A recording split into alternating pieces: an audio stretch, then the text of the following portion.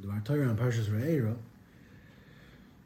by Makkah's Borod, Paroi, finally, when he asked Moshe to stop the Makkah, he says, Chotasi apon. Finally, I did bad. Hashem hatzadik v'ani v'ami harashom. Hashem is the righteous, and me and my nation, we're the wicked. So I saw this Sfarim say that we're putting in the comma. It's also Derek Jewish. We're putting in the comma in the wrong place. That really, he said what a lot of politicians say nowadays. He says, Hashem hatzadik v'ani.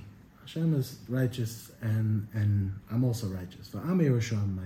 My advisors, they're telling me not to let the Jews go. But still, because I'm innocent, daven to Hashem to stop the bar. So, besides the self-righteousness, there's another point that we could take from this is, besides the detachment from reality, a person has to look at it, that hakol tolei bi. Ein hadavar tolei ela bi. The Gemara says in Avodah Zarah, Elazar ben Dordaya, when he wanted to do tshuva, he did every aver in the book. And he asked the Shemayim to daven, the mountains, everything to daven me. They all said, before we daven for you, we're going to daven for ourselves. So finally he said, Ein hadavar tolei ela bi. That's the vitamin B. You need vitamins? A kick in the pants yesterday? It's on me. Agabe, what am I saying this? So earlier, by the Makkah of Tzfardeya, there's a question, the Gemara in Pesachim, it says that Hanani, Mishael, and Azariah, Nebuchadnezzar made a big idol. And it's machlekes in places whether it was really an Avodah Zarah or not. It could be he just did it for his honor. But he wanted representatives of every single nation to bow down to the idol. It was the idol of him.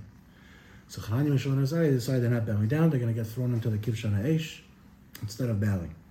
So the Gemara asked, what did they see to make this Kal V'chomer? If they weren't chayiv to jump in, if they weren't chayiv to bow down, so they should. Why were they willing to give up their life?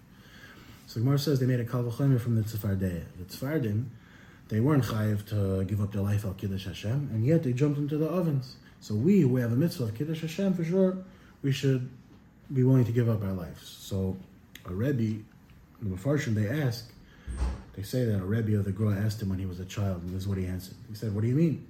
It says clearly in the pasuk by the Tzfardeya that they're going to come al mitoscho, b'beis avadecho, ba'amecho, b'tanurecho. They're going to go into the oven. So what do you mean they didn't have a mitzvah of Kiddush Hashem? It says clearly they're going to go into the oven. So the Vilna Gaon answered, he said, yeah, it's true, but it only says in general. It doesn't say which Tzfardeya has to go into the food and which Tzfardeya has to go into the oven. So each one, when he got to the oven, he could say, no, it's not for me. I'm the one that's supposed to go in the bed, and you're the one that's supposed to go in the food. And at the end of the day, nobody would end up in the oven. The fact that Tzfardeya put his foot down and said, you know what?